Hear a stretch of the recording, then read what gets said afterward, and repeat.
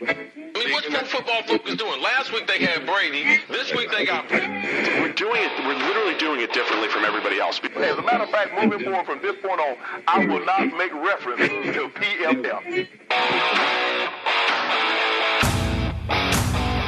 Do you not understand that they are that way because you're Joe Flacco? You just like to discredit things that people deserve credit for. That you can't possibly be expected to defend that. Talk about the game, Sam. So who cares about what people think about us? Yeah, I like football season, all the things that go with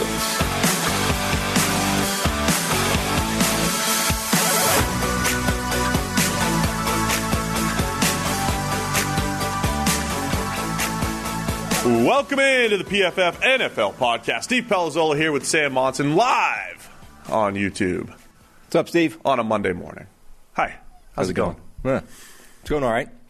Not feeling great, but, struggling through. Hey, power through here. Mm-hmm. This is important. It's May 9th. We got to get through this thing. It's the most important time of the year. It is. It's the off-season officially here. Off-season. We thought it was the off-season, but it was really free agent season and draft season. It's list season. It's list season. Mm-hmm. It's going to make some people very unhappy. Top 32, one guy. One guy said he doesn't like the list. There's probably more of them. I mean, look, two random people emailed criticizing me for not calling out Nate Tice live on the show. So if there's two people upset about that, there's definitely two people upset about lists. When there's millions of people, granted, there's going to be some that are upset. Mm-hmm. So anyway, yeah, it's officially the offseason. For draft reviews, be sure to go back to last week. We covered all four divisions in 4 shows, about 8 hours of reviewing the 2022 NFL Draft. We're moving on to list season, and we're moving on in formatting here, too. So we're only going to 2 shows a week here, PFF NFL Podcast. The PFF NFL Daily is going to do 1 more week, and we're going to take a break. Mm-hmm. We did this last year. We're going to do a quick sabbatical because the NFL news dies down. We die down with the Daily as well. We'll come back somewhere around training camp. Sound good? Yep. All right, good. Mm-hmm. And would you want to explain what we have up here? Well, we have the world's strongest coffee, Death Wish coffee. Now, immediately, you've got to be intrigued by the name, right? Death Wish coffee? Kind of. Yeah. Yeah. So, anyway, we put out there, the desperate cries of men in need of coffee. And our guy, Eric, from Death Wish Coffee was like, hey, we don't have Nespresso pods, but we have the world's strongest coffee. We have single pour-over sachet deals. What are they called over there in the box? So he was like, I'd love to send you some. We're like, yes.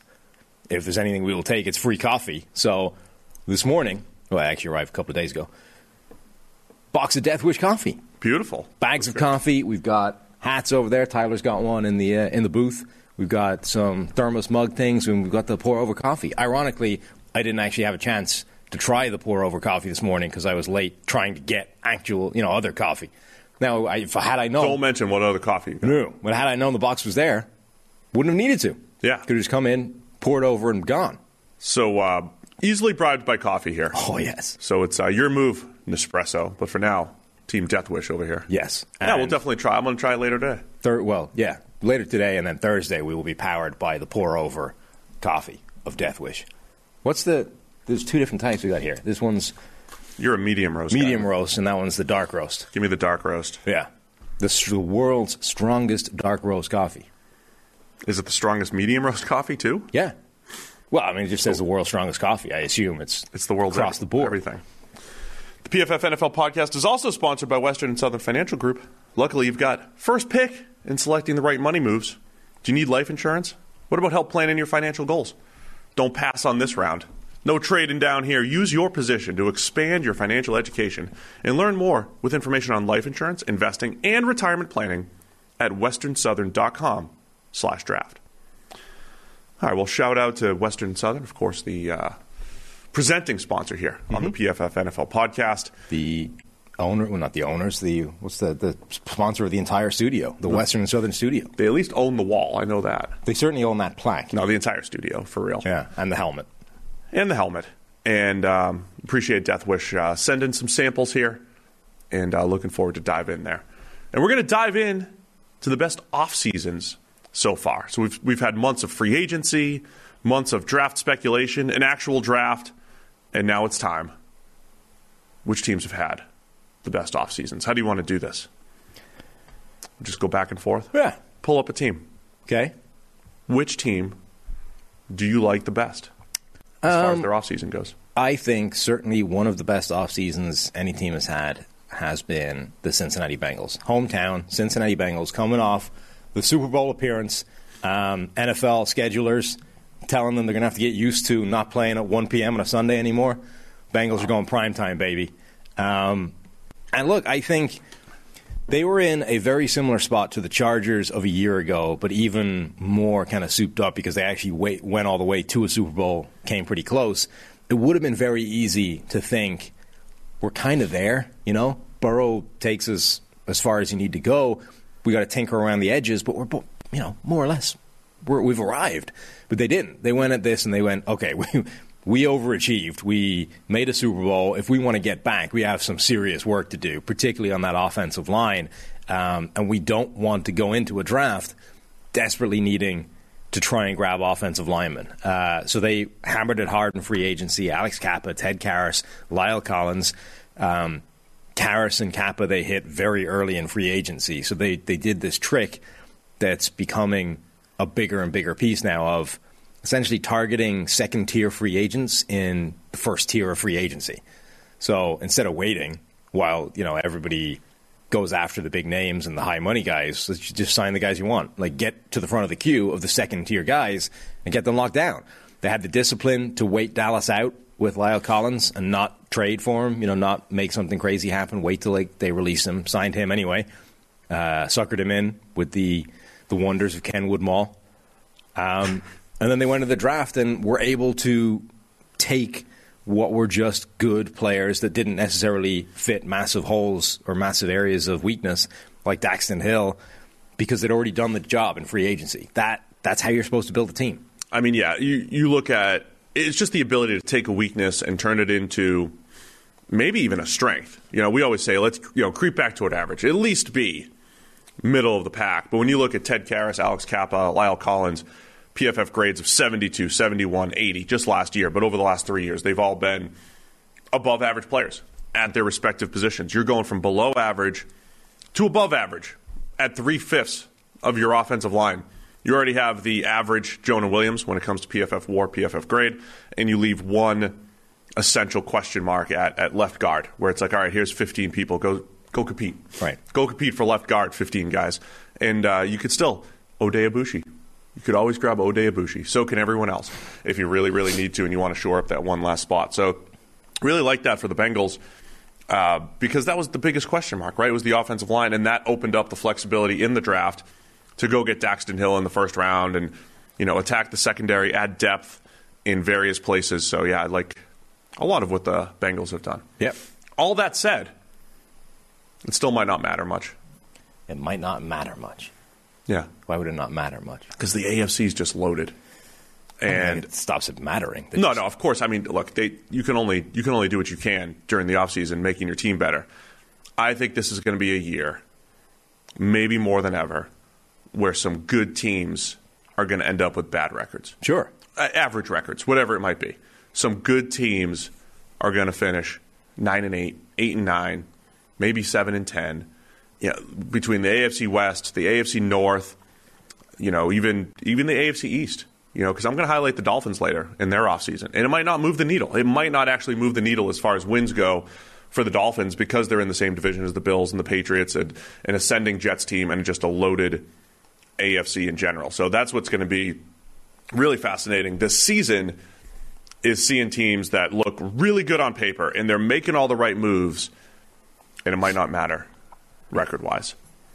Will the Bengals regress here even though their team's getting better? It's a legitimate possibility. Yeah. I mean, regress from the Super Bowl, of course. Right. We know that that's actually likely that they're not going to make the Super Bowl. Yes, exactly. I mean, I think that just highlights why they needed to have a really good offseason. Like, if they had just said, you know, Burrow is pretty much the reason we're there. He's good enough. We'll be in contention next year again. I mean, they might have got destroyed. Like, the AFC is brutal next year. So they had to attack an offseason really hard, free agency, the draft. They had to have a really good offseason just to avoid heading backwards at a massive rate of knots. You just dropped off massive rate of knots again. Again, yeah. I wasn't hearing it until somebody pointed it out. No, I only just heard it after it came out of my mouth there. Yeah. Oh, well. It's okay. It's not a criticism. Just saying. Yeah, I mean, it's my ear's keen to it now. It's not an American idiom, I don't think. No, it just means fast. Well, we see it's an idiom from a time that predates your country, you know? You're not an old enough country for rate of knots to be a thing. No, we're youngsters here. Yeah. Just babies. Just babies here in the U.S. All right. For me, best offseason, I'm going to go when we highlight the Denver Broncos. We're not necessarily going in order here. Sure. But I'm going to go with the Broncos. The team that for a couple of years now we're saying, good roster, needs a quarterback. Good roster, needs a quarterback. Roster's still good. Mm-hmm. Now they have Russell Wilson. Got the quarterback. Yeah, so they have Russ to the point where, they gave up number 9 in the draft. They gave up a lot of draft picks. But the roster was good enough, right? I mean, it was good enough that this was okay. And I thought when Russell Wilson was talking about, when we were discussing Russell Wilson trades and the teams he might go to, like if he went to the Bears, who I've called out a few times here for just not having a very good roster, like there were certain places that Russ would go if they had to give up a plethora of draft picks and they already don't have just a great team in place. It'd be like, okay, Russ, just stay in Seattle. It won't be better. But Denver was a good place for Russell Wilson to go, just like we thought Denver would have been a good place for Aaron Rodgers to go. If he was on his way out in Green Bay. So now you have Russell Wilson throwing to Cortland Sutton, Tim Patrick, Jerry Jeudy, KJ Hamler coming back off injury. The offensive line is solid, but obviously the biggest piece here is Russell Wilson. But they also add in Randy Gregory and K'Wan Williams at slot corner. They've just made added a few decent pieces to their roster. Bring back Josie Jewell at linebacker, of course, the big one though. Russell Wilson immediately makes them a contender in the AFC. Yeah, really does. I mean, that's as big a single upgrade as you're going to find in the entire offseason. Denver went from having the combination of Drew Lock and Teddy Bridgewater at quarterback to now Russell Wilson is your guy.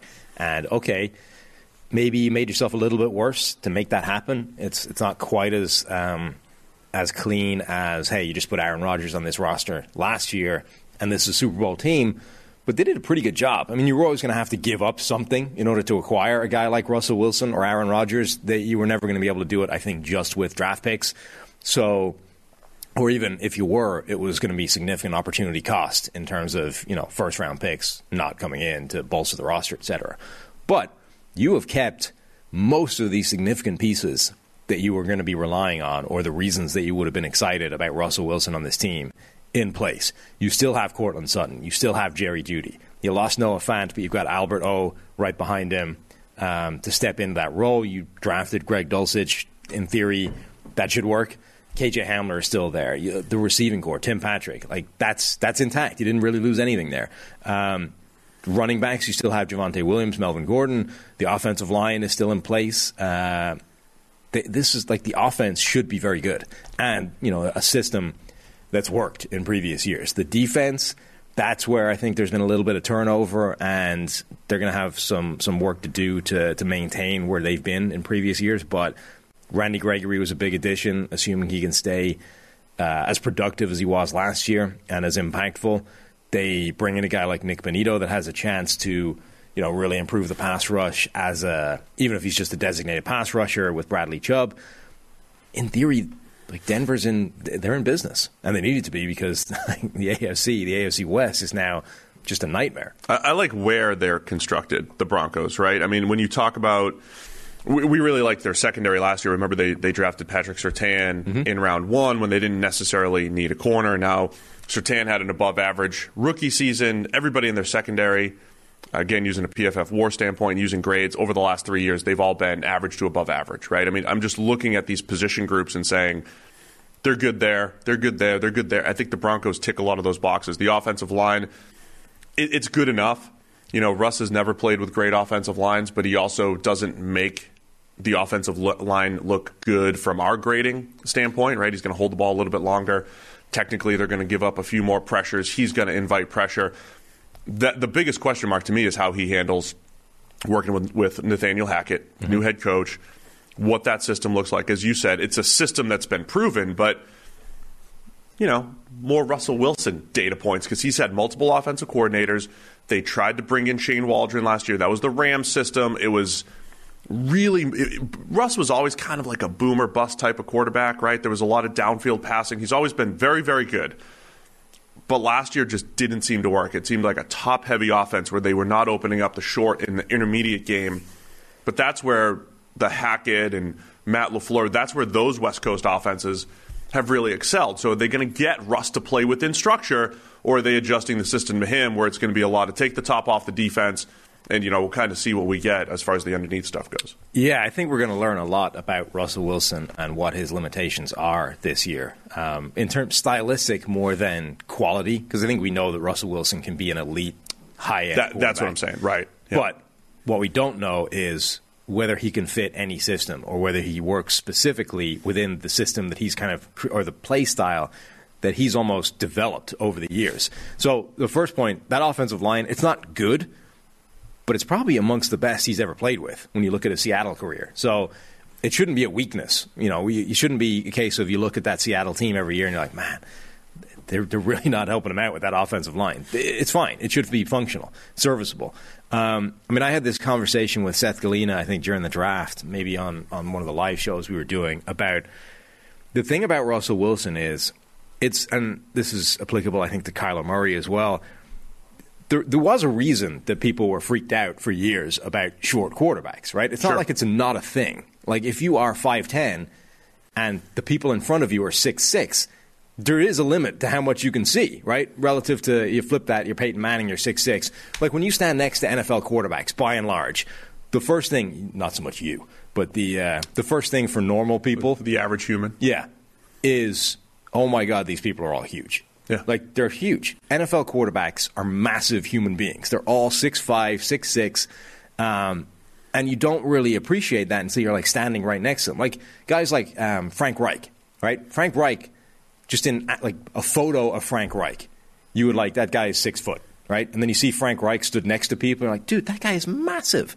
Dan Orlovsky, same, right? The guy's a waif, but he's huge. Dan Orlovsky's like 6'5". So and this has happened for a reason. Like, it is advantageous to be 6'5", 6'6", and be able to see over the giant people in front of you and have as much room and as much field of vision as humanly possible. So when people were freaked out by Russell Wilson and then Kyler Murray and these shorter quarterbacks, it was for a reason, and it is difficult for those guys to see certain areas that 6'6" quarterbacks don't have to think about, where it doesn't matter in terms of, like, drafting them is it's not like it's new, right? Russell Wilson was playing the entire way being short. Kyler Murray was playing the entire way being short. So if they're already putting themselves in position where you're like, that guy's an elite draft quarterback, they've found a way to overcome it. The question is, what way did they find to overcome the fact that they don't see the same areas as a Peyton Manning or a Tom Brady or whatever? And Russell Wilson has kind of developed this style where he can drop back, right, and move around and sort of generate, like, force open vision lanes that wouldn't be there if he just stayed in the pocket and, tried to be tall in the pocket and find the throwing window. It's not there for a guy at that size. But if you're able to sort of drop back, move around, move the pocket, adjust the rush, all of a sudden you start to open up areas, right? You start to open up just parts of the field that you can see now. The problem is that's not how an offense is designed, right? It's certainly not how, a West Coast offense is designed, where it's all timing and rhythm and, like, it's not, the offense isn't set up for you to, like, just go up, bail, figure it out later, Like Madden, drop back. Right. Drop back 20 yards, scramble left and right, and break the game. Yeah, honestly, that's a sort of a funny way of phrasing it, but it's not, it's a reasonable comparison for how Russell Wilson has developed as a style. Russell Wilson has essentially anthropomorphized the old way of playing Madden, right? What? Anthropomorphized? Yeah, of course. Made human, like... Yeah. Just, you rolled off the tongue, yeah. Impressed. The way people used to play, particularly with, like, Michael Vick in those old games, right, where you just drop back, start running around until everything opens up, and then make a play. That's kind of how Russell Wilson has developed stylistically as a quarterback. The question is, can he work within a different system more, or is this how he has to be in order for you to get the best of Russell Wilson? There are some parallels to Aaron Rodgers, too, by the way, if we go back. So let's go back to Aaron Rodgers' career briefly. There was a point. Go back? I mean, he's still playing. Let's go back through the years and discuss Aaron Rodgers' career. I'm not going back to his career. Let's go back through the years of Aaron Rodgers' career. How about that? Yeah, gotcha. When we hit 2019, the nerd football Twitter was like, Aaron Rodgers done. Yeah, we were, well, not we. He ain't good no more. Writing off Aaron Rodgers. He ain't good no more, they said. No, a lot of numbers were pointing against Aaron Rodgers, namely the team-driven ones like EPA.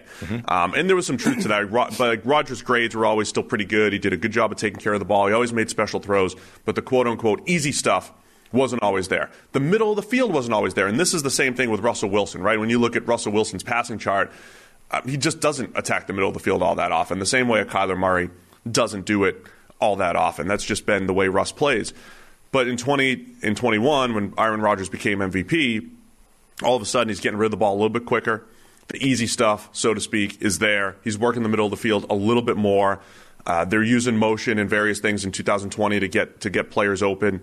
So Aaron Rodgers adjusted to the system, right? Which again was Nathaniel Hackett, was Matt LaFleur, wherever you want to divvy up that credit. We saw an Aaron Rodgers who was not as productive become more productive, in part because he was just taking what was there. And I honestly think this has always been the thing that maybe Russ has been missing, is taking more of the easy stuff, but finding that balance, right? We charge quarterbacks with sacks every year and blame them instead of the tackle or the offensive line. Instead of taking 10 to 15 sacks a year, are you going to get rid of the ball and throw it to the slant and throw it to the hot when you need to and throw the 5-yard hitch when it's there? If Russell Wilson can do that, but not lose that natural playmaking ability, right? There's a balance between being too dependent on the system and then playing too far outside of structure. Finding that elite balance, which I think Rodgers overall has found these last couple of years, that'll be the question for Russell Wilson. I don't want to make it purely about height, but there is a difference between 5'11" Russell Wilson and 6'2" Aaron Rodgers. I get it. He has more scope to play within the conventional structures of an offense. What we might have with Russell Wilson and Kyler Murray and any quarterback that's going to play at that size is there are certain ways these guys are going to have to play if you want them to be successful, because they simply do not have the field vision available to them that taller quarterbacks do. Yeah, it's not all a height thing. I'm just saying there are. But I think a lot of it is. I honestly think that when we talk about how those two guys play the game, and they play the game slightly differently, but the way that each one of those guys has developed their game to combat certain physical disadvantages, I think is very much driven by height. It's kind of like, so remember Randall McDaniel, old Vikings guard, Hall of Famer? Yeah. Had one of the weirdest stances you're ever going to see in your life. Like this absurd, leg was almost horizontal at the time. Like you look at that and you're like, there's no way you can play like that. It couldn't be further from the sort of textbook, here's how you're supposed to line up thing. Like he did that to overcome the fact that he got injured one time, he got a knee injury one time. This was the only way he could line up that didn't give him excruciating pain or whatever. And then he just did it for long enough that's how he lined up, even when he got healthy. But that's kind of what you're dealing with. Like Kyler Murray and Russell Wilson have developed something different that works for them to overcome the fact that they're 5'10", 5'11". And that might just be the reality of how those guys have to play the game. All right, give me another team that you like to. Do we just stay in the entire AFC West? Yeah, let's stay in that division because I think the next obvious one is the Chargers. No, I think that's fair. I mean, the Chargers, they looked pretty good last year. They didn't make the playoffs after all that, but Justin Herbert, I think, emphasized after a very good rookie season, he's here to stay, right? He's in that star power elite group of quarterbacks for the foreseeable future. And then the Chargers went and said, okay, we got the elite rookie contract quarterback. Let's build around him. Khalil Mack trade, signing J.C. Jackson, aggressive moves by the Chargers, but it fits with where they are as a franchise. Yeah, it really does. I think the Chargers and the Bengals have both taken a very similar approach to finding their quarterback, right? You find your quarterback of the future, you get that window now of elite guy playing on a rookie deal, Now you start trying to build around that guy as fast as possible. And they've done it almost in opposite ways. But the first year for the Chargers was all about rebuilding that offensive line, even though it would have been easy to look at how Justin Herbert performed under pressure and say, we don't need to. Justin Herbert's good enough. He'll get it done. Kind of the way the Seahawks did for years with Russell Wilson, right? We don't need to build the offensive line. Russ is able to play like this under pressure, so who cares? Let's put the resources somewhere else. The Chargers, I think, were smart to say, we know play under pressure is very volatile and unstable and does not tend to stay the same way year on year. So instead of being suckered into this idea that Justin Herbert will always outperform the pressure he's under, let's make sure he's under less pressure next year. They rebuilt that offensive line year one. They've kept hammering at it in year two in the draft, Zion Johnson. But then year two for them in free agency generally was about, okay, offense is in a pretty good spot. We rebuilt the offensive line. We've kept our receivers around. Mike Williams signs the big deal before free agency. Now let's try and give Brandon Staley the weapons to build a defense that looks like the Rams, which is why we hired him in the first place, right? This guy led the league's number one defense, when he was with the Rams. That's why we gave him the job. He doesn't have that talent level here. We've got a couple of guys. We've got Joey Bosa. We've got #the player, number 33. Number 33, very good player. Jerwin Dames. He might be the best pass rusher on the team that features Khalil Mack and Joey Bosa, by the way. Somebody was asking, by the way, it's reached the level of, such an in-joke that nobody understands where it came from. You can't name the player or you will jinx him. He'll get injured. Yeah, he gets hurt a lot. Every time you say his name, it's hurt, so we stick with the player here. Right. The PFF NFL podcast. He is anonymous. Therefore, he will not get injured, and therefore we will not be robbed of his greatness. It's going to be really weird when he signs that big contract soon, too, and we got to do a whole breakdown on him. Yeah. Anyway, so they had a couple players, but now they've started to add, real reinforcements to it. Khalil Mack, obviously, but quietly, Sebastian Joseph Day in free agency as well. J.C. Jackson was the one you mentioned. They've started to add some real players to this group that should help Brandon Staley create a defense that looks more like the Rams from a couple of years ago. I'm interested in the types of players that they have, too. I know Asante Samuel, slightly below average, rookie season at corner, but him and J.C. Jackson, J.C. Jackson has more of a track record, of course, in the NFL, but both guys just get their hands on the football, right? They are playmakers. And you've got Khalil Mack and Bosa up front. I do wonder how much the Chargers, we always joke about coaches emphasizing turnovers. We just emphasized turnovers this year. It's really what we tried to do. And you can't really just do that, right? You can't just tell your players, turn the ball over more, guys. You know what? If we win the turnover differential, we're going to win the game. Just do it more often, right? You can't really do that. But there are some tactics you could take defensively. If you want more turnovers, you play more zone rather than man. And then if you do litter your team with guys with excellent ball skills, even if they're more risk-reward when it comes to giving up plays, like a Marcus Peters type, you can lean that way. I do wonder how much the Chargers are saying Asante Samuel, J.C. Jackson, guys who historically do turn the ball over well, and we're a part of a defense that plays more zone, will have eyes on the ball. We're going to try to steal some possessions here this year as well, get that back to our offense. I wonder how much that goes into this whole team-building strategy here for the Chargers. Yeah, you can play with tactics, you can play with scheme to emphasize turnovers, and as you say, you can also target players that play like that. You can target guys that are more boom or bust, but they generate turnovers. There are guys that are like that, and then there are guys that do not generate turnovers, but the trade-off is that they are better down-to-down coverage players or whatever. They're going to give up less, but they're not likely to generate you many turnovers. So that is actually an interesting part of this whole build is the Chargers do appear to be targeting players that are of that style, that this group will generate turnovers. Now, they may give up some big plays to offset that, but this is the argument with Trayvon Diggs the whole way, right? Does he generate enough turnovers to offset the fact that he gives up an absolute ton? And if you look at things like EPA, you can make the argument that, yes, he does. Now, the question is what happens next year when 11 picks drops to 6? Is it still the same thing? But that's what the Chargers appear to be doing. Let's get a group of players that all play like that. And if we can, lead the league in turnovers, doesn't matter if we're the best defense in the world, shut down, the 85 Bears, because we're going to turn it over a lot, and that'll give our offense the ball. The one thing the Chargers didn't do much of, I mean, I know they added Sebastian Joseph Day, and Austin Johnson, too. It's $7 million a year for a guy that's been just okay over the last couple of years. Want to see what that run defense looks like, because the Chargers definitely, we agree with their general strategy of sitting back and letting teams run the ball, but you don't want to let teams run the ball for 250 yards every single week. You want to be able to defend the run with fewer players in the box. Khalil Mack, edge defender, certainly going to help that. But will Joseph Day, Austin Johnson, will those guys, will they help enough? Because on paper, it still looks like a weak interior of the defense across, compared to the rest of the league. But it still might be better. It might be good enough.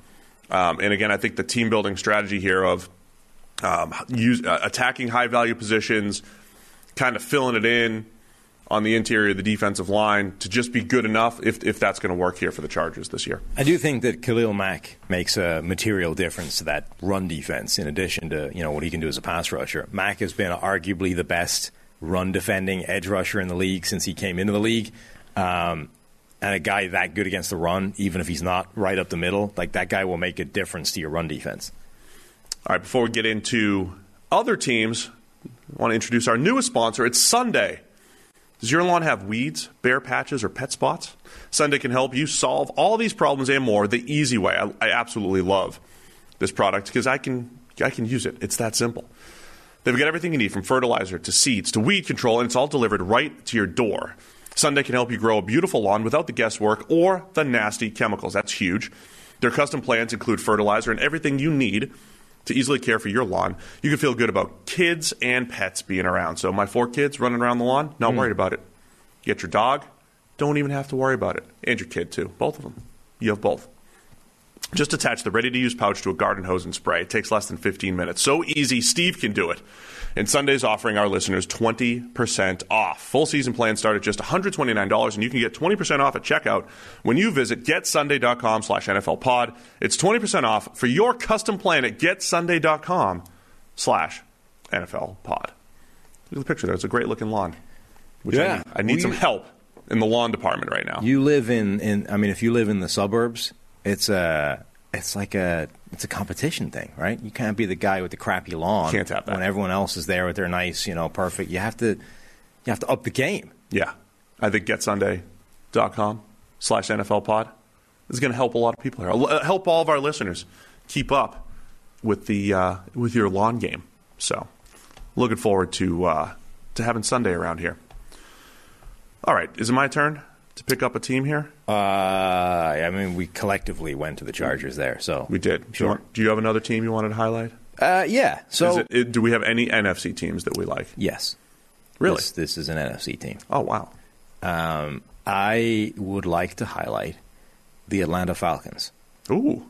The Falcons finally started their rebuild. Right now, look, you can. I guess you can quibble the way it happened in that they got themselves into the Deshaun Watson sweepstakes, missed out, and then we're like, uh-oh. That's a bridge that we burned and can't really put back together, Once you've been like, hey, Matt, thanks for everything you've done, but we're going after Deshaun Watson here, see ya, and you don't get it, that's you can't unmake that. Like, that's a problem your hands are tied at that point. But they find, mistakes were made in the past in terms of what they did to Matt Ryan's contract and sort of hamstrung themselves going forward. They eventually decided just screw it, bite the bullet, let's start now. Trade away Matt Ryan, eat the dead money, the gargantuan dead money, and just start the rebuild right now. They did that. Okay, Marcus Mariota, that's not a bad bridge quarterback to start this whole thing. You end up getting Desmond Ridder in the draft as well, so for a team that really didn't have the resources to invest anything in the quarterback position, that's not a bad way of treading water for a little bit, and it gives you the potential if Ridder is capable of more than people thought he was. But then you look at how they've started this rebuild, and in particular the draft, but also re-signing important players in free agency, bringing back Cordero Patterson, taking a Casey Hayward for not much money at all, coming off a rejuvenated year for him. It couldn't have gone much better for them in terms of, I think, kickstarting this rebuild. Drake London in the draft, a potential number 1 wide receiver, another option to Kyle Pitts. You bring back Patterson in free agency. Mariota should allow you to do different things on offense as well. They re-sign Grady Jarrett, the best player on that defense, lowers the cap number this year so you can actually sign your rookies. I think this is a good job as a step one of a rebuild that had to start at some point. No, I could buy into it, man. I think you highlighted a lot of those good points, and they're moving on, right? I mean, they're moving forward, and the way, on the way to finding a quarterback, grabbing Ritter in the third round and having the flexibility next year to draft another quarterback is great for the Falcons. It's just such an interesting team with Cordero Patterson and the way he played last year, and now adding all that size at receiver, well, all the size that they have at receiver / tight end, if you want to call Kyle Pitts a tight end. They're going to be fun to watch play offensively. They were last year, even as Kyle Pitts emerged a little bit, and you saw Patterson. And I think all you can ask as a Falcons fan is, have these foundational pieces, and find some other periphery pieces this year, and then next year, let's really be in a good spot. And I think that's good strategically too, as Tom Brady's probably not going to be playing with the Bucs beyond this year. We'll see. Panthers still have their question marks. The Saints are going to be good, but it's not like the Saints are going to rule the division or anything like that as of now. So the Falcons can really look to 2023 and say, okay, that's the year we're going to really shine here. And who knows if Marcus Mariota has a Ryan Tannehill-like rejuvenation. Right. Under Arthur Smith, the guy that Marcus Mariota got benched under, but maybe there is something to Arthur Smith the second time around with Marcus Mariota here. So I like it a lot for the Falcons where they are. I loved their draft as far as where they got players. And, yeah, I think last year's roster was rough. They've had a couple years where it's really – you have a Grady Jarrett, you have a Deion Jones. We saw A.J. Terrell emerge. You've got one player per unit, essentially, that you feel pretty good about. And – it's just not good enough. Yeah, that was the Bucs for years. Remember, it was like Gerald McCoy and Levante David, and that's it. Right. And you got to get some pieces around him, and the Falcons are just starting to do that. And they're another team, I think, that deserves credit for recognizing the realistic position they were actually in. The Falcons won 7 games last year. It would have been entirely understandable for them to think that actually we're a better team than we are.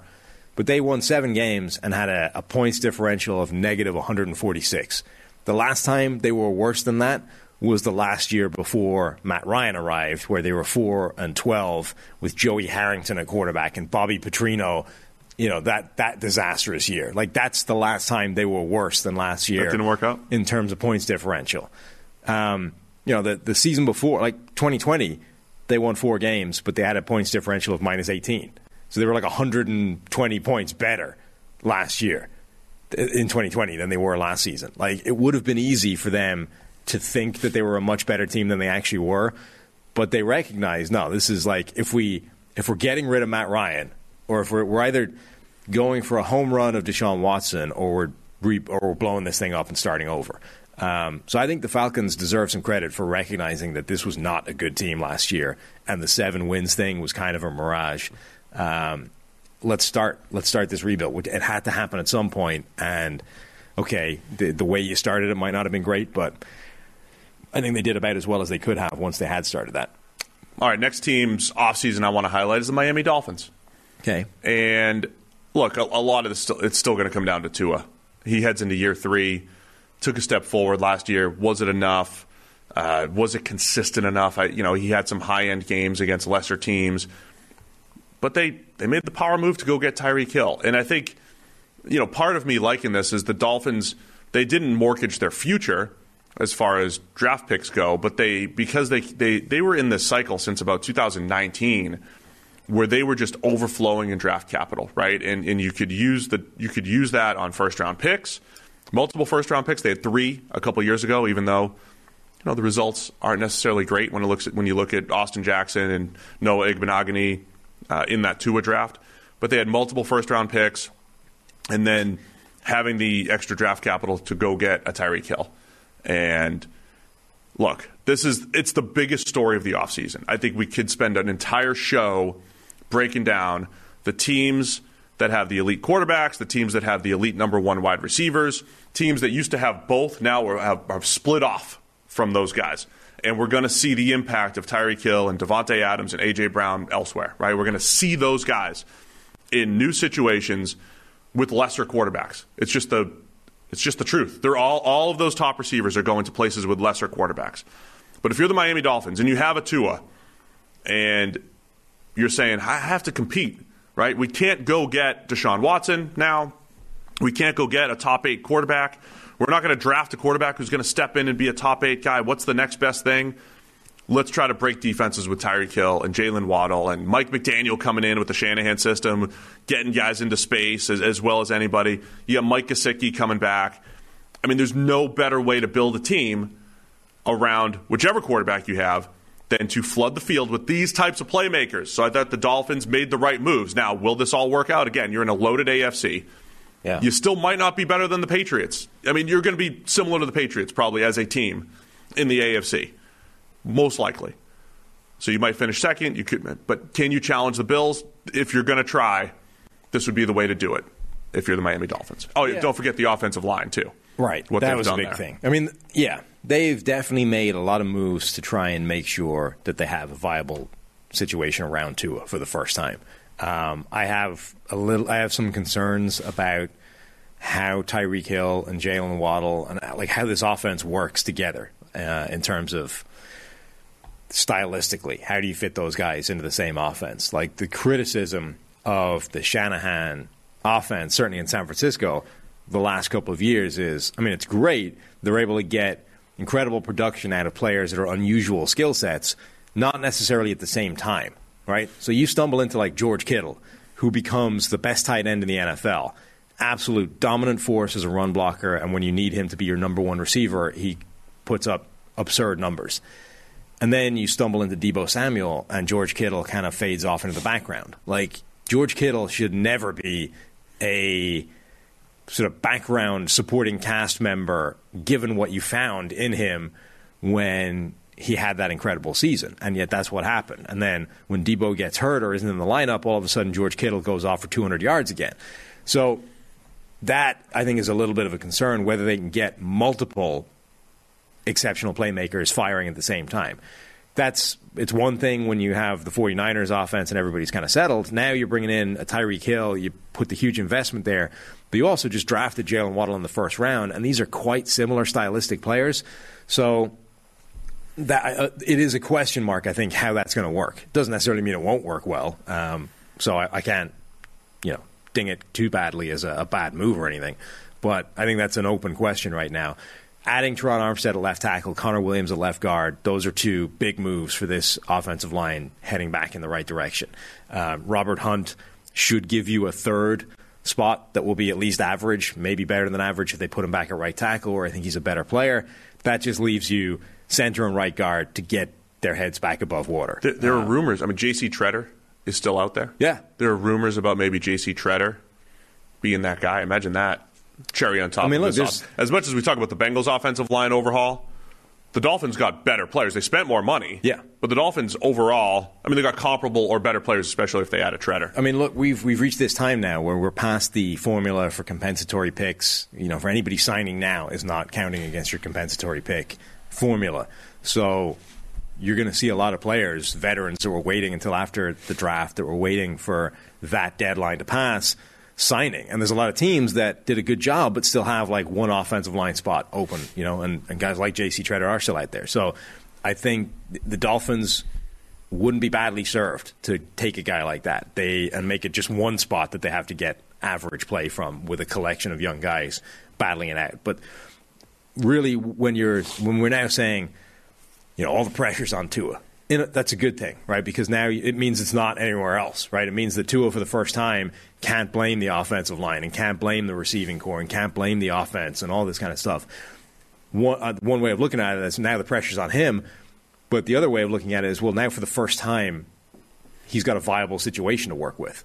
And ultimately, if you're going to be an NFL quarterback, the pressure should be on you because you're the guy that needs to make this work. So, yeah, the pressure is on Tua now, but I think that's for a good reason. It's because they've actually done a good job of putting a situation around him for the first time. Do you think Tua might morph fully into my Jimmy Garoppolo comp? The stats are going to start looking even better. There's going to be enough games. The Twitter's a great judge of quarterbacks, right? When you're watching the Dolphins, half of Twitter's going to be like, hey, Tua's looking good, taking a step forward. He just hit Tyreek Hill wide open over the middle, who ran 78 yards. Look at those stats. They look great. And then Tua gets into the red zone and throws one of the defensive back. And it's like, oh, you can't win with Tua. That's going to be Twitter. Well, that was kind of what it was last year anyway. It was with him, but really now. The stats are going to look that much better. There are Dolphins fans out there that believe that Tua is amazing, and will point to one pass that he dropped into a bucket, deep down the field. It's like, okay, yeah, but we're just trying to be honest here. Look, we liked Tua coming out. I thought if anybody is invested in making Tua sound better than he has been, it should be us. Yeah, given that we had him ranked above Justin Herbert when they came out. But the NFL evidence isn't great so far. But at the same time, going back 2 years, we always joked that he was used to Alabama Open, right? He might be playing with all sorts of Alabama Open here between the new system, the speed that he has. You talk a lot about receiving cores, and we talk both about building a basketball team. But I don't think you always need to have multiple skill sets. Sometimes you go small. Sometimes you put your small lineup out there and beat teams with your strength. And the Dolphins are going to be able to do that with their speed, with Tyreek Hill, Jalen Waddle, and Mike Gesicki, who's a tight end in name only. Right? They have so much versatility there, so much that defenses have to account for. I'm looking forward to seeing what Tua does here. And I thought last year's offense too. It was very RPO heavy. It was a lot of, we'll throw the little slant. Just throw the little slant. We have 70% completions at 6 yards a pop here. So I think they have a chance to open it up, create more big plays, get a better gauge of Tua. And if he's good, good for the Dolphins. You've got your guy for the future, and you're going to build around him. If he's not, it's time to move on because we still have this foundation, and see if Tom Brady wants to own the team and play when he's 46, right? That's what we're doing here a year from now this time. It's either Tua's team or literally Tom Brady's team. He was down there at Miami, the Grand Prix, the Formula One. Oh, was he? Yeah. Chilling with Michael Jordan and David Beckham and, Yeah, I had... morphing fully into, I couldn't go this weekend. Celebrity Brady, Yeah, I couldn't make it. No? This weekend. You would have fit in. There's a lot of tall people wandering around the paddock. Yeah. I had my buddy in town who's 6'7", actually. So I was busy, but it was no other tall people. I just hang out with tall people. So Formula One has this thing where the guy does a grid walk, right? Walks down the grid before the race and just starts interviewing randomers, right? Celebrities, blah, blah. Somebody in his ear told him that the guy, right there, that's Patrick Mahomes. Grab him. Starts interviewing this guy. It wasn't Patrick Mahomes at all. It was some baseball player that I'd never heard of. So he was just and then eventually, halfway through the interview, he was like, oh, yeah, it turns out that's not Patrick Mahomes. Somebody gave me bad info. It's no wonder he wasn't listening to me at the start. It could have been. It was probably Pat Mahomes Sr. No. Former Twins pitcher. No. It was some other guy. I forget the guy's name. Oh, that's fine. Because Pat Mahomes was a baseball player. Yeah. Either way, it wasn't Mahomes. Who was the baseball player? I don't know. I don't remember his name. I'm sure he's a very good baseball player. Yeah, there you go. Him. There you go. There's his name. Paolo Bachero. That's not a baseball player. Isn't it? I'm pretty sure it was. I don't think so. I'm reasonably certain it was. It's not a former baseball player, and it's certainly not a current player. They're playing right now. It's the season. Nobody's at a race right now. They're playing baseball games every day. How do you know? Because you play 162 games in 180 days. He's a basketball player. Yeah, there you go. Duke basketball player. There's never an off day on Sunday. You don't get Sundays off day in baseball. Saturday and Sunday, you play every single game. Huh. You play every week. That's pretty harsh. Yeah. Everybody's like, have a good weekend. Oh, yeah. Working this weekend. Sorry. Yeah. Anyway, so Duke basketball player, not Patrick Mahomes. Yeah, look at us. A lot of podcasts coming out lately on the intersection of sports and society. F1's taken off. We got to be there. Yeah. We got to be on the F1 train. No, I'm good. No? Ben's been there for years, right? Yeah. Well, ironically, because Ben wouldn't fit in a race car. Neither would you. They're very small people, race drivers. You should have seen me over at with the BMWs a few weeks ago. No. A BMW is a car made for regular humans. A Formula One car is designed for people that are 5'6". I would be a Formula One giant. Just saying, I learned some skills. All right, who else had a good? Everybody had a great offseason. Everybody's a winner. Everybody feels good about their offseasons. I don't think that's true. Are we going to do negative offseasons here too? Oh, we could. Bad ones? Stay in the AFC because all the good off seasons happen in the AFC. Buffalo Bills, another team full in the arms race. Like, we're not screwing around. We're going to keep adding. We're going to go out and sign Von Miller. They bring in Tim Settle. They bring in some players to really make an impact on that defense. And, I mean, Buffalo's not screwing around either. The entire AFC is loading up. They re-sign Mitch Morse. They bring in Daquan Jones, Von Miller, as we said. Like, Buffalo's not screwing around either. The good thing about Buffalo is they didn't have to play as much as everyone else, right? They didn't have to go crazy at receiver and in these. I mean, here's the other interesting part of Buffalo's offseason. They paid Stephon Diggs. Mm-hmm. All the other teams. I mean, again, this is the story for me, man. This is the story this offseason.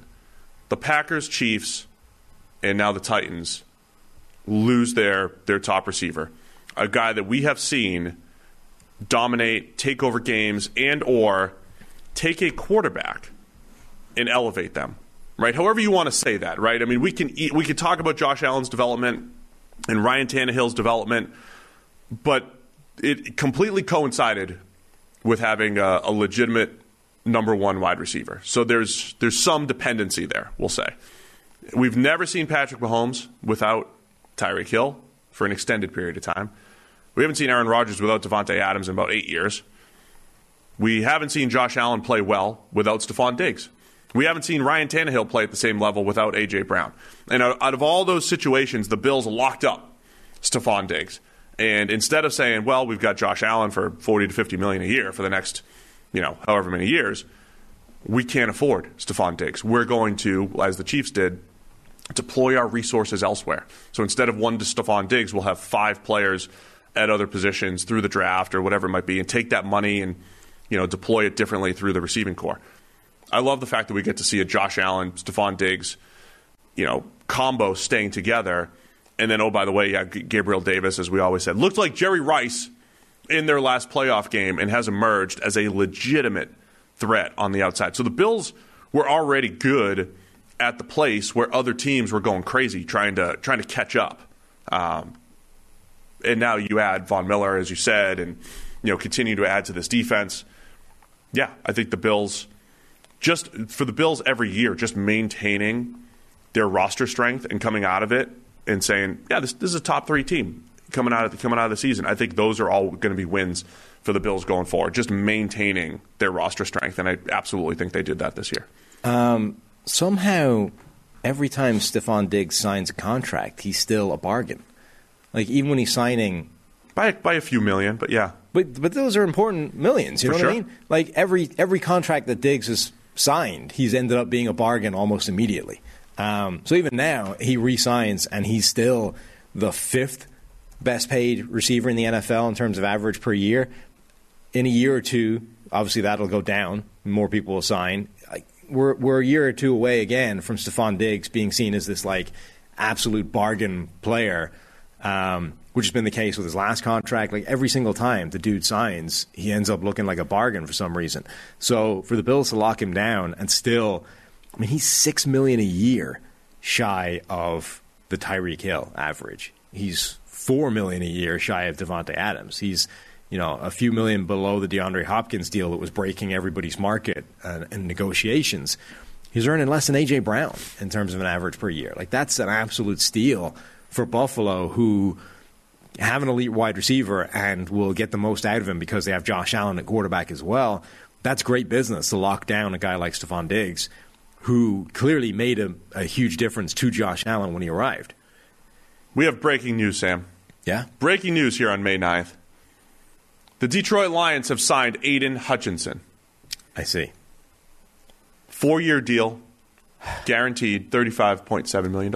I think it's a great move by the Lions. Let's break down the move by the Lions. It isn't news that a rookie signed his deal. So for all these insiders, who are going to spend the next 3 weeks tweeting out, the Jets have announced it, blah, blah. It isn't and news I'm going to quote tweet every single one and say, great move. Right. It is not news that a rookie signed his deal. It is news when a rookie doesn't sign his deal and it is now training camp. right? That is the only time I wish to hear about a rookie signing his deal, right, is when we've now reached the point where he should be on the field and he isn't. That's when it's news. It's not news that they just signed their rookie, because it's... What else are you going to tweet about in May? Literally anything else. We're looking for some impressions here. Literally. And we're going to get impressions when we say, hey, Aiden Hutchinson signed. Anything else. Anything in the world. I can't wait till Trayvon Walker signs. Has he signed yet? That's going to be a huge one for the Jags. If they could really sign it. I hear they're hot on Trayvon Walker, talking contract. And if they can get him, huge move. Huge move for the Jaguars. I hate it. I hate that they announce every single one of those picks like it's anything that isn't just automatic. It's like a slotted deal now. All you have to do is haggle over. Does this speak to your 25% theory? No. The 25% of people are going to be like, I like this. I'm going to like this tweet. No. I'm excited. Who was the last holdout that we actually had? Was it Joey Bosa? Maybe. Who was the last rookie that legitimately held out? Yeah, I think it would have been Bosa. But it just doesn't, like, that's the thing. It's almost, it's so rare now because all the contracts are slotted. Everything's basically taken care of. All they got to do is haggle over, like, offset language at the ass end of the contract. So almost nobody argues. So it isn't news that a guy signed his deal. It's news when he doesn't, and we've reached the point of training camp where he should be playing and isn't. Yeah, I agree. Yeah, so don't bring that up. I thought it was fun. No. Breaking news. Anyone else have a good offseason, Sam? It's my turn to bring somebody to the table. Sure. Eagles? The Eagles had a good one. I'll take the Eagles. They didn't have... So this is just based off the draft, really. Yeah. Because it's not like in free agency. It's the draft and Hassan Reddick. Yeah, right. I mean, they were... But I think that might be part of the play here, right? I mean, they didn't overdo it in free agency. I think the roster was in this spot where they've pretty much in a rebuild, but they also didn't have like massive holes and question marks everywhere. You definitely wanted to get younger on the defensive line. They've started to do that over the last couple of years. But they went and got A.J. Brown. So all the teams that are getting the shiny objects, whether it works or not, I think the process is sound. I think it's the right move. Now, if it doesn't work, right, if the Raiders' offense, let's start with the Eagles. If the Eagles' offense doesn't get much better, and if the Dolphins' offense doesn't get much better, and if the Raiders don't get much better, and who's the other one I'm missing? Is there one other? Who's the other receiver? Oh, that's it. If those offenses don't get much better, then maybe we rethink the impact of wide receiver one, right? But I think process-wise, if you have Jalen Hurts at quarterback, who did well last year, he was fine. Good season by Jalen Hurts. But if you have Jalen Hurts at quarterback, rookie year, rookie deal, and the whole thing, this is the right process. Like, the only way you can take a massive step forward offensively is to take a massive step forward as far as your receiving core goes, and you can either do that by signing two guys, drafting two guys, having two or three players, or getting one plus, but like one in particular that's going to really make everybody better. The Eagles, I don't know if there's a team out there over the last sort of however many years that has had, generally speaking, better process with their front office moves than Philadelphia. I also don't know there's a better team, or that there's a team out there that's had more bad luck with how those things have worked out.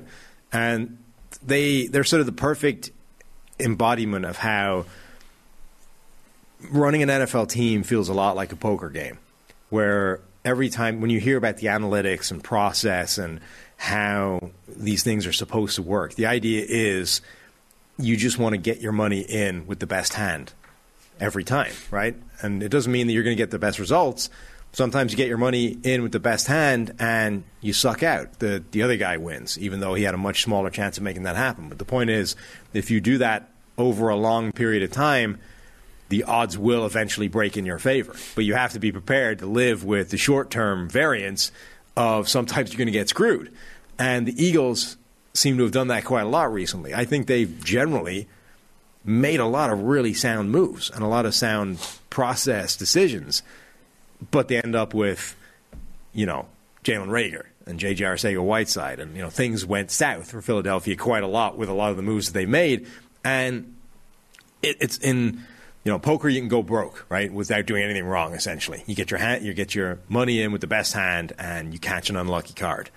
In the NFL, everybody can get fired by just getting unlucky. Like, you made the right calls. You made the right decisions. The process was sound, and you just were subject to the bad luck of the draft, and you picked the wrong guy. And sometimes you pick the wrong player. Right. Yeah. But, okay, it's not like that's entirely independent of your fault, right? Like, you selected that guy. But the draft there's still a reason it's called a crapshoot, right? Everybody's strike rate is bad. Nobody is batting 1,000 here. You're going to pick bad players. Everybody is.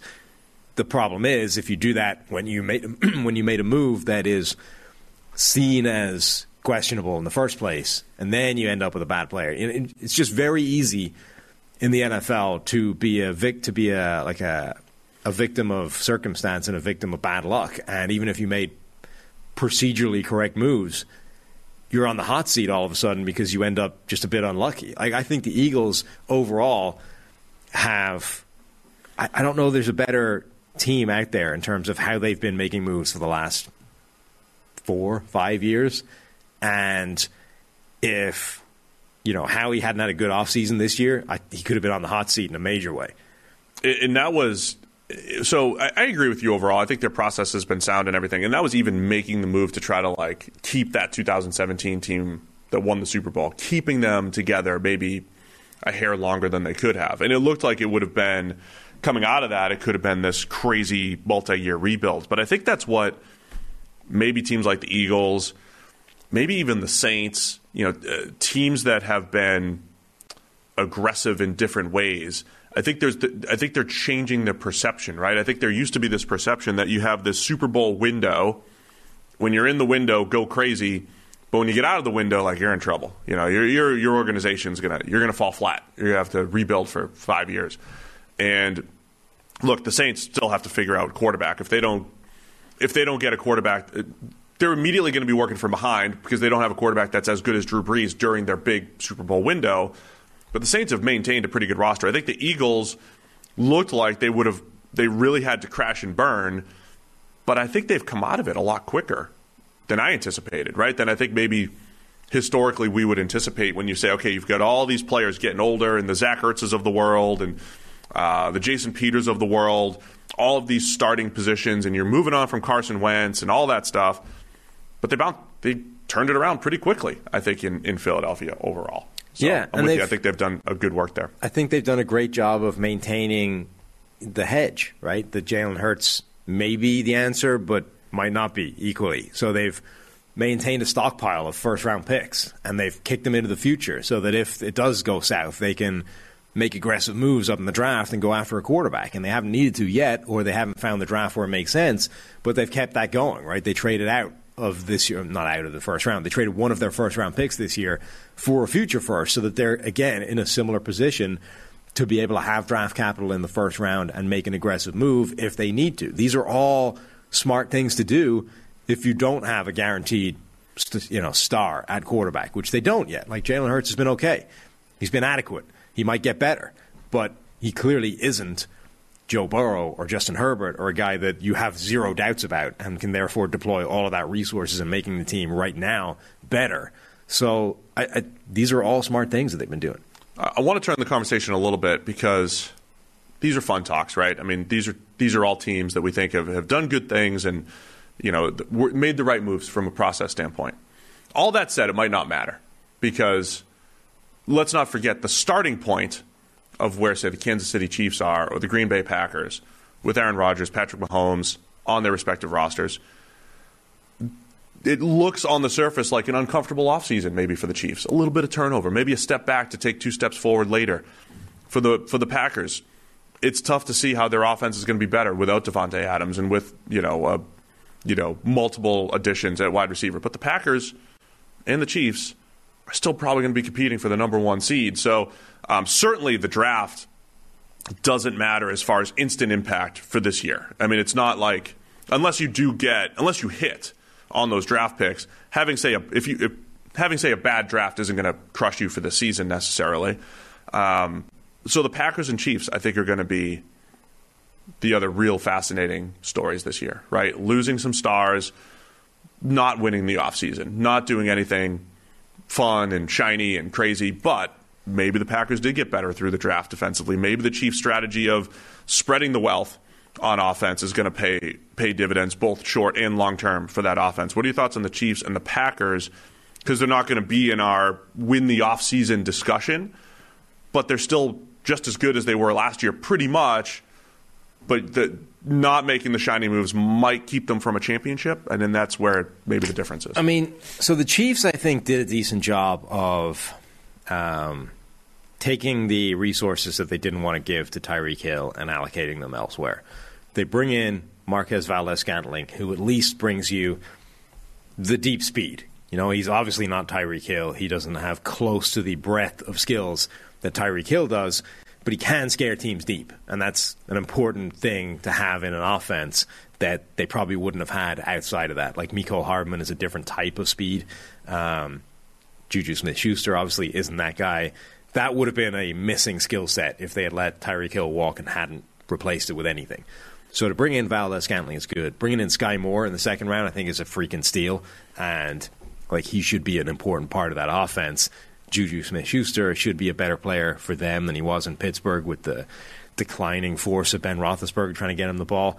And then critically, that offensive line should be amongst the best in the NFL again. Orlando Brown, Joe Thuney, Creed Humphrey, Trey Smith, Lucas Niang. Like Lucas Niang is the weakest link in that group, and he could easily be an average starter, and he's probably going to have competition behind him in terms of, you know, Darian Kennard, guys they've drafted. Like, their offensive line should be one of the best in the NFL, protecting Patrick Mahomes. Again, though. There's only so much. You can only be so bad when that's the case. You know what I mean? Yeah. But, I mean, the Chiefs' offensive line got better last year. It may have been the best offensive line they've ever had. Yeah, and with they Patrick were Mahomes. a contender last year. Yeah, but they got worse offensively, too.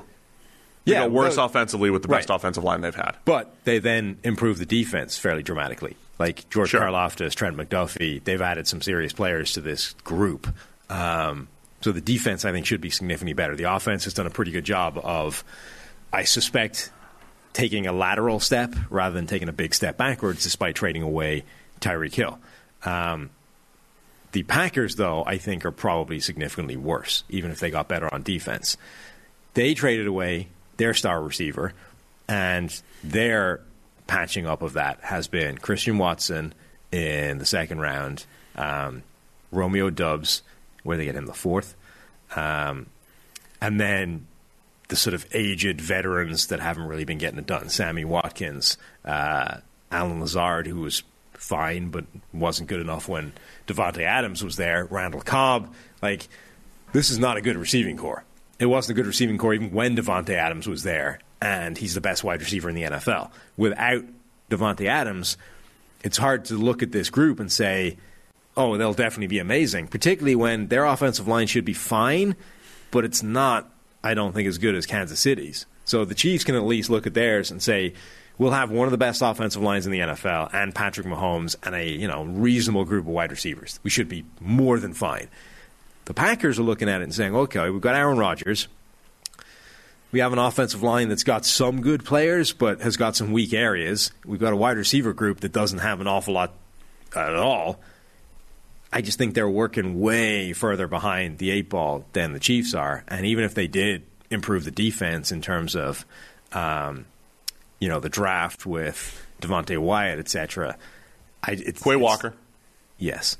It's hard to look at that group and say they did anything other than take a pretty big step backwards. And even all that said, they're still going to be right there in the mix, just like the Chiefs are. It's going to be a bounce here, a bounce there. That's still the reality. I think that they're going to be right there. My question with Aaron Rodgers now, the back-to-back MVP seasons, look, even if the offense got stalled in the playoffs last year, that's not – just because they scored 10 points against the 49ers in the playoffs, that's not a reason to believe, like, well, they weren't going to win the Super Bowl if they just rolled back the same offense again. I mean, sure they could have. But I think they've gotten worse offensively. It's really tough. It's really tough when you get to the gap between bad and passable is an easy one to understand, right? If you suck, you need to make some significant moves and you get back to average, and then when you're a team that's average, you can see a pathway to being good. But what's difficult to square is when you're a really good team and you're already a contender, how many losses in the playoffs actually mean something more than simply you ran up against another really good team? Like when you go back to those teams, like the 49ers and the Cowboys, right, back in the 80s and 90s, when the 49ers team was running up against an elite Cowboys team in the NFC Championship and losing, was that a fundamental problem with what the 49ers were doing, or were they simply running into another dynastic quality team at the same time, and there's only so many wins that can go around, right? Taking it back to rugby for a moment, right? Yeah, do it, please. Leinster in the Heineken Cup semifinal this upcoming week. Heineken Cup semifinal, yeah. Leinster keep crapping out in the semifinals, right? And if you listen to the narrative on that, it's like, well, they've found they've got a level. They need to find the next step. They need to get beyond it. Like, okay, but isn't it just a case of like every year there's like 4 good teams in Europe, and once you get to the semifinals, they're all there.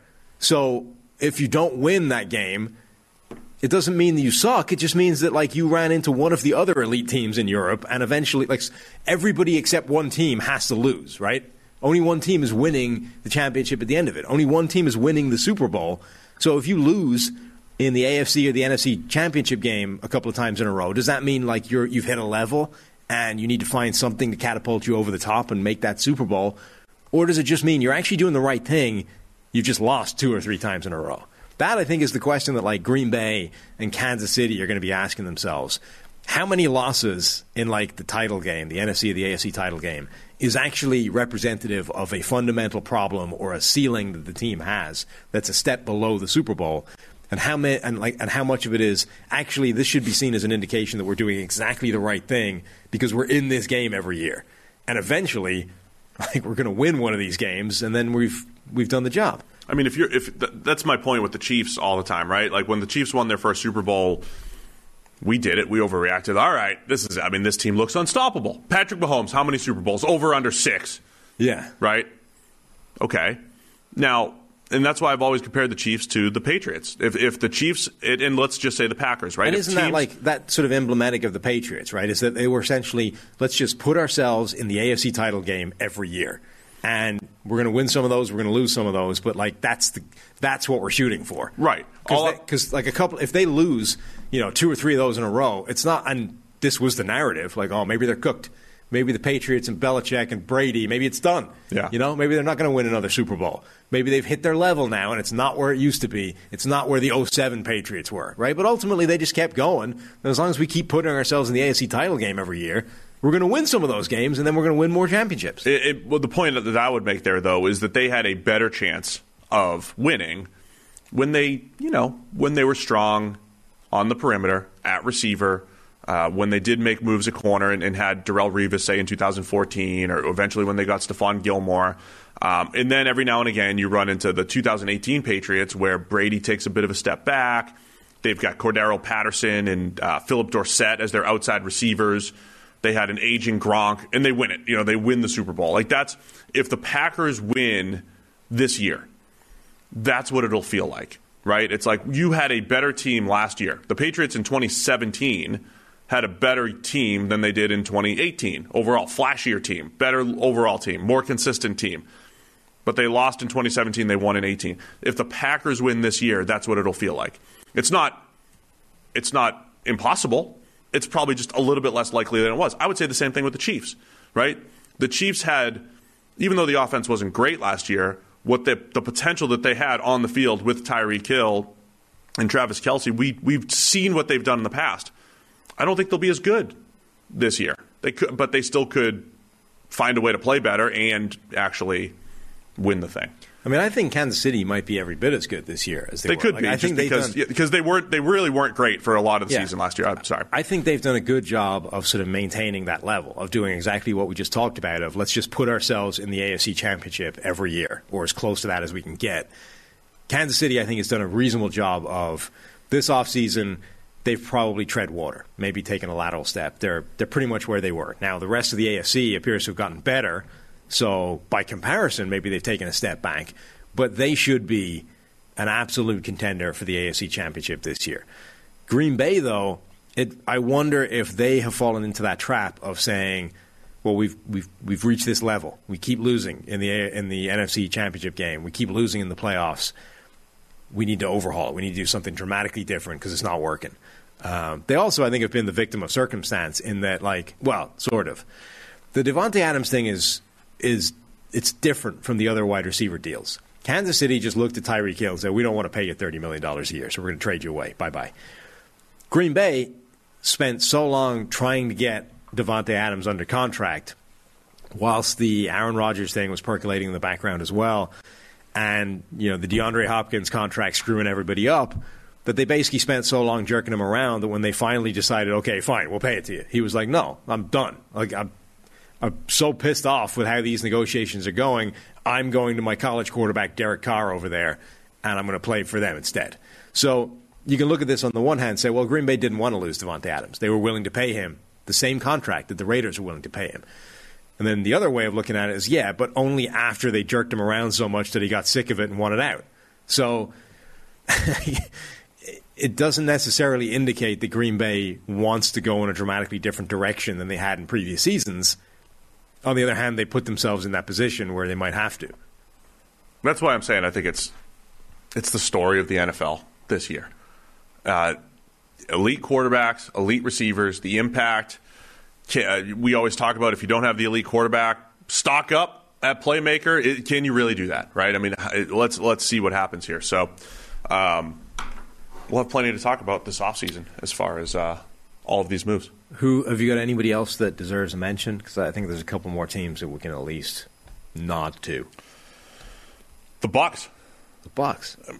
I mean, Tom Brady was going to retire. Did retire. He did retire for 30 days, 40 days in the wilderness, and then comes back, and all of a sudden you go from, what are you going to do in Tampa Bay for the next few years? And now, once he couldn't buy the Dolphins, apparently he came back. He made a failed purchase. Yeah. I mean, Jesus wouldn't fail a purchase, so can we stop the comps there? Sure. Thanks. Or Moses. Neither one.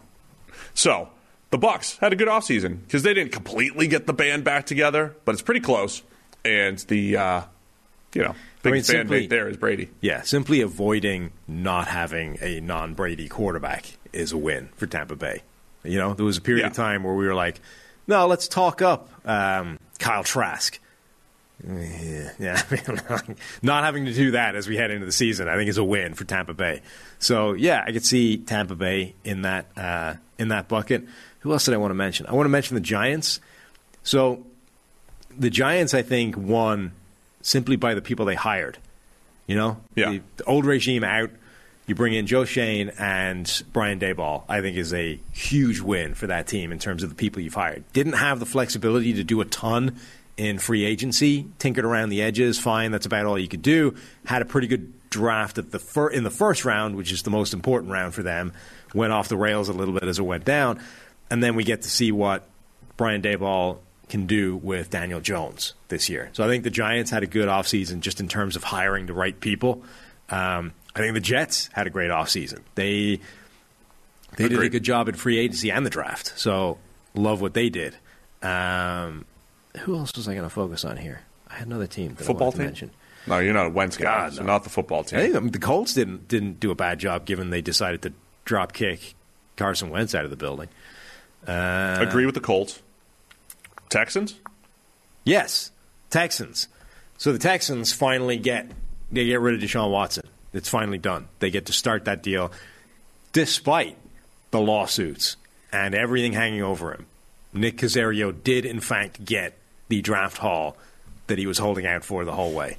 And it would be pretty easy to paint a picture where that entire thing went to hell, right? Yeah. How do you possibly expect to trade 3 first-round picks for a dude with 22 lawsuits hanging over his head? That seemed insane, right? Deshaun Watson sat on the bench all last year despite being active, essentially. They wasn't on an exempt list. There wasn't a reason they couldn't have been playing him. They just voluntarily decided to park him because of everything that was going on, holding out for this giant trade that seemed farcical at one point. So Nick Caserio ends up getting the haul. They get rid of Deshaun Watson, and now they can start this rebuild process. So honestly, they're winners simply by achieving that. Getting that trade haul for Deshaun Watson, giving everything hanging over him right now, is frankly pretty miraculous.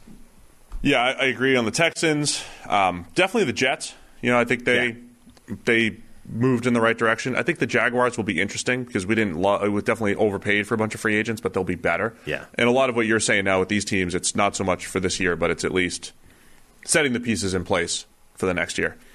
Unfortunately, I do think it's going to be a top-heavy NFL this year. But it feels top-heavy. But the top is so big. Like it will be, but when we did a post-free agency roundup and we were like power ranking the AFC, like you were like 12 teams deep and they were still good. Like there's going to be good AFC teams that don't make the playoffs.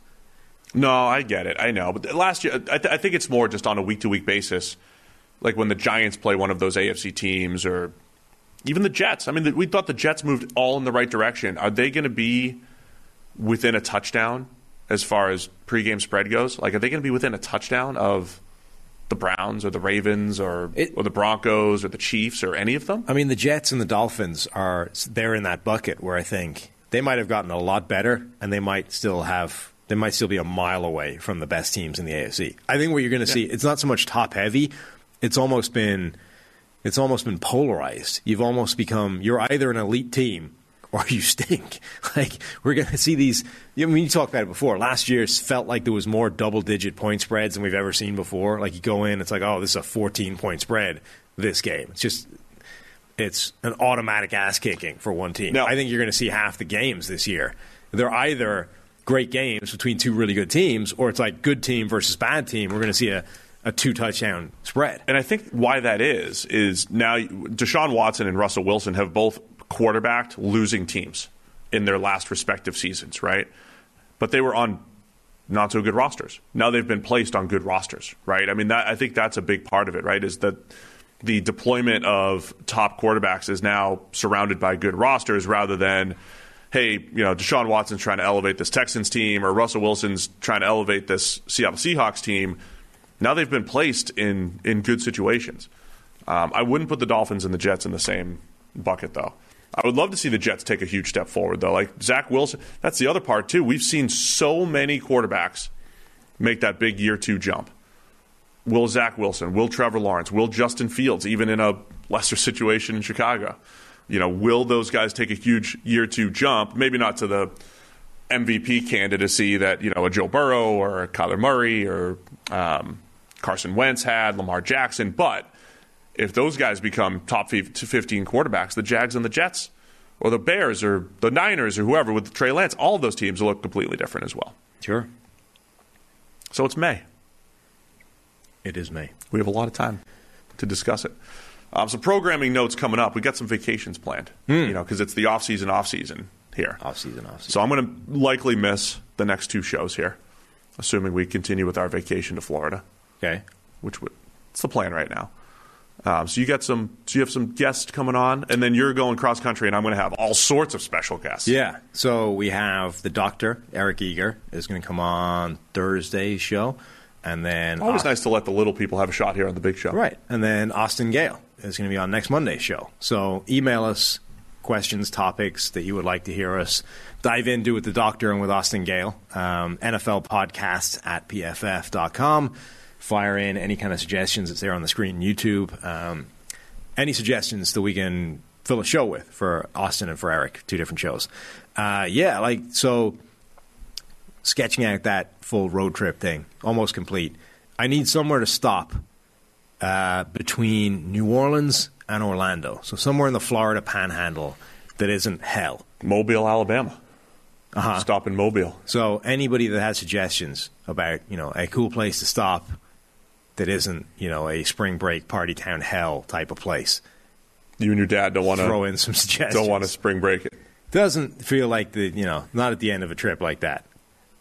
So between New Orleans and Orlando. Yeah, somewhere along the panhandle there. Like there's a bunch of places that are just generally beach towns that look nice, but I have no idea what's like. Daytona? Is Daytona down there? I'm not familiar with the geography down there, but I know our listeners are. Somebody's going to give you a good suggestion. Now, based off the previous suggestions, you might have a listener be like, "Have you been to Michigan in the summer? Could you stop by Michigan really quick?" Yeah, well, that's why I gave a very specific. Specific. New Orleans to Orlando. Don't suggest anything in like the Great Lakes region. Cape Cod, probably not going to fit. Currently, as a placeholder, St. George Island Park is there, or St. George Island is where we're currently staying. Drive up to the Cape. Up to the Cape real quick. It's quite a detour. Yeah. Up to the Cape, back down to Orlando. Uh-huh. Yeah, just more driving time. That's what you're looking for, right? Yeah. That'll be happening in a couple of weeks' time. We're going to be raising money for charity for Advent Health is who we're doing it with. We are raising money to raise awareness for men's health and for cancer charity and that kind of thing. There'll be a place we can direct people to donate, and we'll also be doing a bunch of content on the road, which will be you and your dad. Yes. Awesome. Yeah. Yeah, that's great. Yeah, he's got like GoPros and all sorts of gimbals and all kinds of crap. So. This is serious here. Yeah. Yeah, your dad's more famous than you are. Within the medical profession. Yeah. He's not, not in the NFL. No. Not in the NFL world, but, it's a big name, medical profession. So, anyway, that's it. Anything else? No. I think we missed like 15 teams that all had great off seasons. If we didn't mention your team, we meant to. They had a great off season too. Maybe they didn't. We're all optimistic. Everybody had. The Lions had a good off season. I figured you might mention the Lions. Again, not necessarily for like this season, maybe, but... Yeah, no, they had a good offseason. There were teams that didn't, though. That's for a different show. There were teams that really didn't have a good offseason. Last year, the biggest show that we did last year was when you gave the fatal flaws for all 32 teams with Austin. Are you bringing that back people with like Austin? The negativity. Yeah. Maybe. I tried to bring the positivity. People didn't like that as much. And you came back with the fatal flaws. Yeah. Thing cooked. All right. Cooking. Best show of the offseason last people year. whinge about the negativity, but that's what everyone wants to hear. Yeah. Except when some people bring it to the table. When it's all you bring to the table, it's too negative. You know what I'm saying? Can't be too negative all the time. Okay. All right, guys. Thanks to everybody for tuning in. We'll see you again on Thursday, or at least Sam will.